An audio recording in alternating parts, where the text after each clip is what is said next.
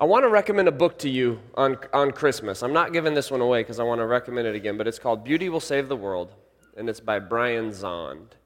And he is my favorite author in the entire universe, if not just this planet. And I actually got him to endorse my next book that's coming out in February, which just made me feel all like a little kid and everything. But this book, Beauty Will Save the World, Rediscovering the Allure and Mystery of Christianity. If you want to go deep into places in your faith that you didn't even know existed, I recommend you pick this up. It's a very slow read because he is a very brilliant man. Okay, this week's begins a series, a television series, evidently, called The End. And at the same time as we step into the end, it is Advent, and we all know what Advent is. The definition of Advent means the arrival of a notable person, the arrival of a notable thing, or the arrival of a notable event. And so we name this anticipation of Christmas Advent. And at the same time that we do Advent, weirdly, we want to dive into what is the end. And so we get to talk a little bit about Revelation at times. But, I mean, you guys know, who's the notable person?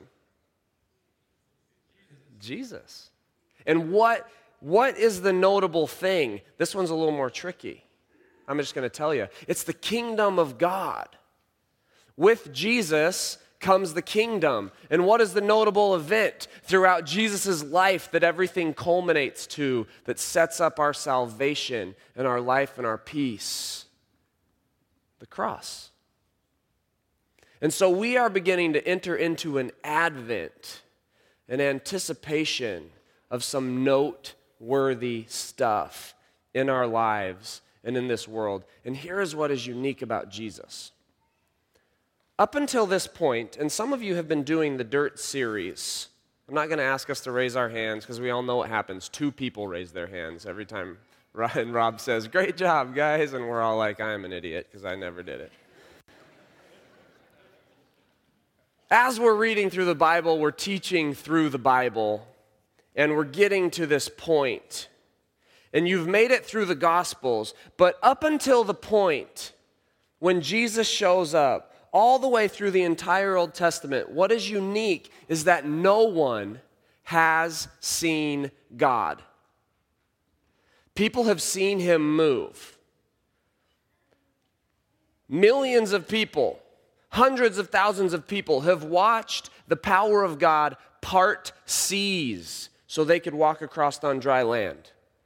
People who follow him and who do not have seen lightning from heaven consume altars smothered in water.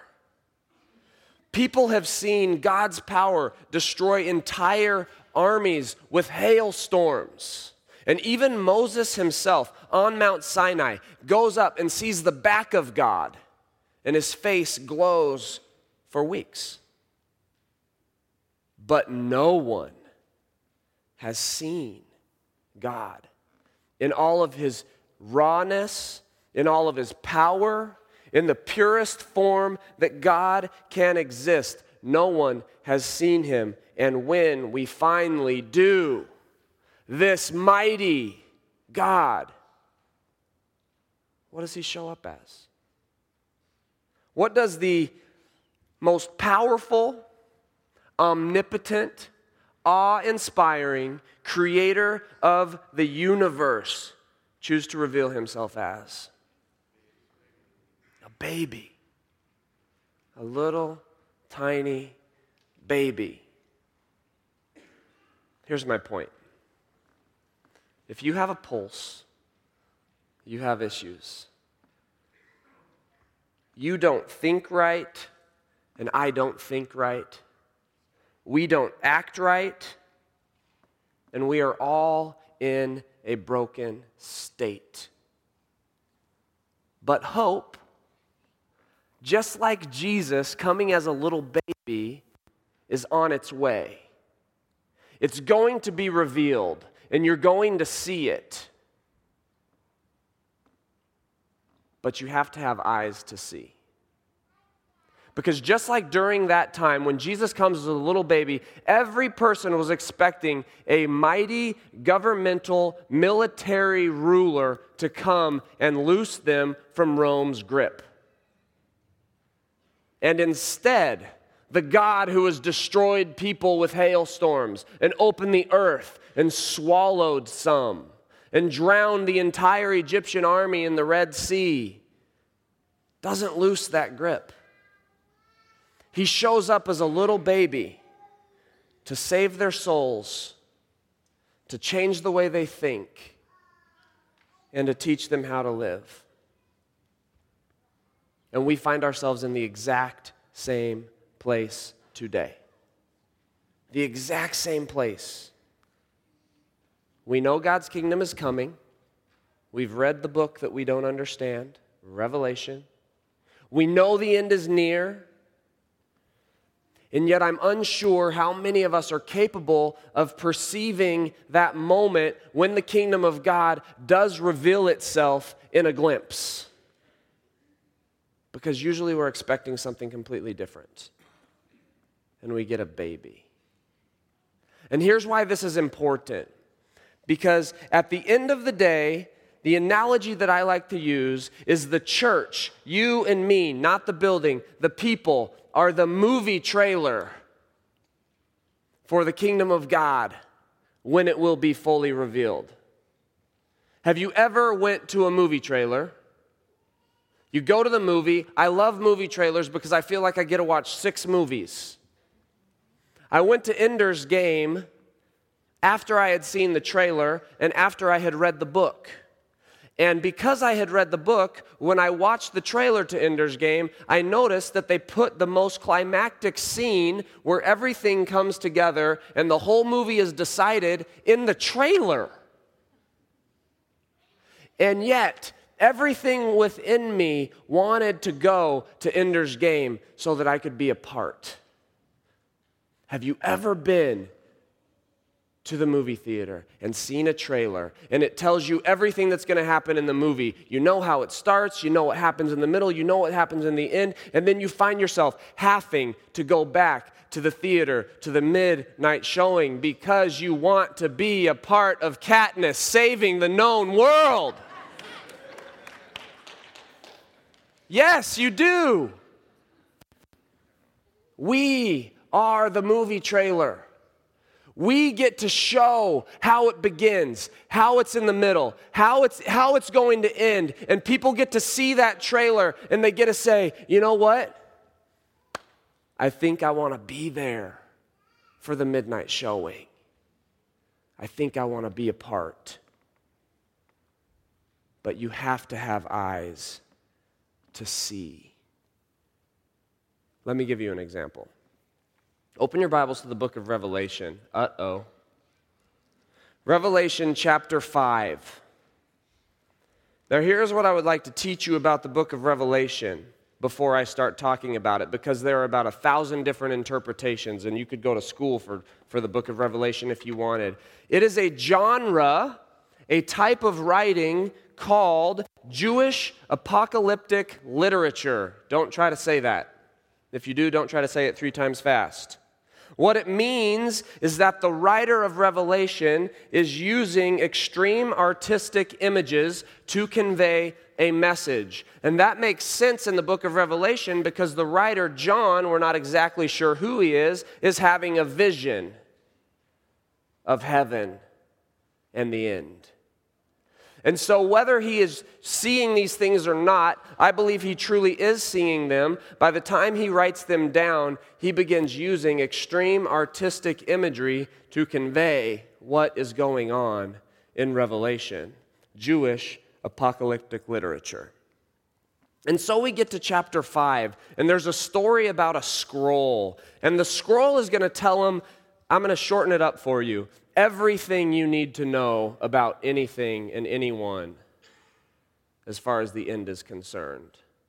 And John sees this scroll, and here is what we read. Revelation 5:1. Then I saw in the right hand of him who sat on the throne a scroll with writing on both sides and sealed with 7 seals. And I saw a mighty angel proclaiming in a loud voice, "Who is worthy to break the seals and open the scroll?" But no one in heaven or on earth or under the earth could open the scroll or even look inside it. I wept and wept because no one was found who was worthy to open the scroll or look inside. Then one of the elders said to me, "Do not weep. See, the Lion of the tribe of Judah, the Root of David, has triumphed. He is able to open the scroll and its 7 seals." Woohoo! Verse 6. Then I saw a lamb looking as if it had been slain, standing in the center of the throne. Don't miss it. Don't miss it. Look, the Lion of Judah, of the tribe of Benjamin, of the city of David, whatever it was. The Lion of Judah is here, and he can open the scroll. And John looks, and that looks like a half-dead baby lamb. It looks like it's been slain, but it's standing, like it's been resurrected. Eyes to see. When the kingdom of heaven shows up in your day, you may not notice it because you're expecting a lion. And you get this bloody lamb that's still standing. Because the lamb, and what is he doing seated on the throne anyways? And it goes on to say what he's surrounded by. And we learn to understand that a lamb, when we see a lamb, the reality is that heaven sees a lion. And when heaven sees a lion, if you're not paying attention, you're going to walk right past the little lamb. So for many of us, we must prepare to go the way of the Lamb, because when we do, the heavenlies will make us lions. This morning, this was not in my sermon notes, but it's funny. I wanted to take my son to McDonald's for breakfast. And so I didn't make him breakfast. And as we turn to leave the house and he shuts off My Little Pony, don't ask me why, he's watching My Little Pony. He looks at me and he says, "Dad, you didn't make me breakfast." I say, "I know. I'm being sneaky. Let's go."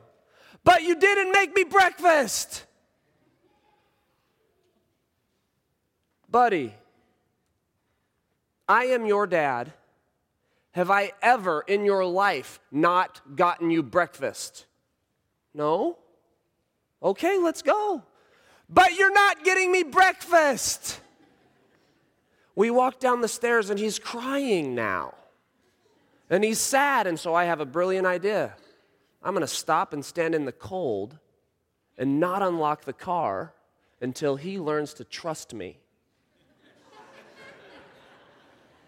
And so I stop and I say, "Buddy, have I ever not gotten you breakfast?" And it's a stare down. But I have a thicker coat on. And 2 minutes in, he goes like this, shaking his head, "No." And I say, "Then listen to me. You have to trust me, because I'm your dad."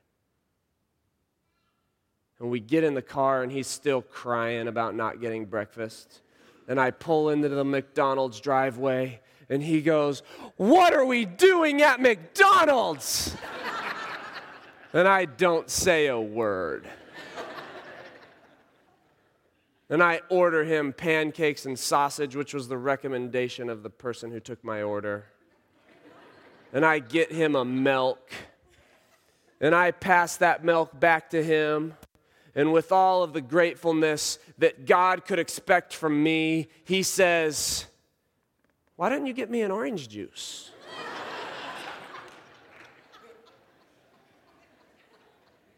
Son, you got to choose to see it. The kingdom of McDonald's is standing before you, presented. You want to pass it up because it's milk, and you were expecting orange juice.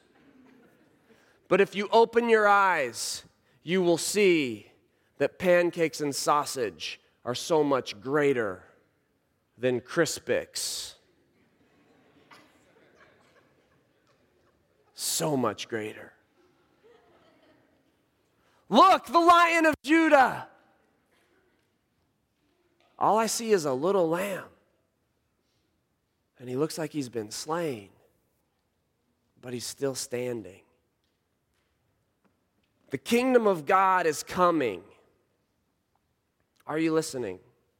The kingdom of God is coming, and we are the movie trailer. People can glimpse it now. They can know it. They can feel it. They can experience it. And they can say, I want to be a part of that. Because the reality is, the kingdom of God is coming. You're not going anywhere. He's coming here. And he commands us to pray, Lord, let your kingdom come and let your will be done on earth as it is in heaven. And with all the faith that I have in the Lord who sent Jesus to teach us that prayer, I don't think he would ask us to pray it if he wasn't going to do it. He is coming here. But understand this.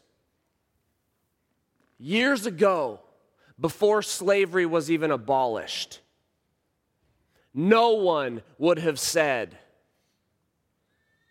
oh, in about 300 years, slavery is going to be abolished. But at the same time, no one would have said, when the kingdom of God comes and heaven arrives, and when we are all in that place, there will still be slaves. Even when it was happening and it was legal, everyone knew that when the kingdom of God came, everyone would be free, because that's the message of the gospel. And so we find ourselves in this unique place where we are forced to ask ourselves this question. As the movie trailers of the kingdom, when the kingdom of God prepares to come, and when we pray it in, and in that moment, when it is finally here, what will be abolished? What will remain? And what will be altered? And we must begin to live that glimpse before the greatest unveiling of the greatest drama ever. We must fight to abolish those things now. To find those things that will remain and make them remain today. And to alter our present so that people see and say, I want to be a part of that unveiling, of that movie. Last night at the Rivers Happily Ever After event, they raised $4,300 to rescue girls. Yeah. $4,300 to rescue girls who are enslaved in trafficking in North America. And we witness the testimony of someone say, I was here, and then I caught a glimpse of what could be, and I stepped into something new. And as movie trailers, people, as movie trailers, we have this responsibility because it's coming. See the Lamb, see the things when they present themselves to you as the kingdom of God, and fight to abolish the things that must be abolished, to keep the things that must be kept, and to alter the things that must be altered, so that everyone can have a glimpse of the kingdom, and so that you and I can agree with God when He writes in the very last book of this Bible, as the story closes and everything that has been said is all that needs to be said, so that we can agree with Him as we read in Revelation 21:5, behold, I'm making everything new. You are the movie trailer. So, Father, we ask you to make us glimpses of your kingdom. We want to be the lions in heaven, and we do not want to miss the Lamb. Thank you for coming as a baby, and thank you for your promise to make all things new, and let us be a part of that with you by all of your grace, and convict us until we cannot say no to your kingdom. We ask this in Jesus' name. Amen.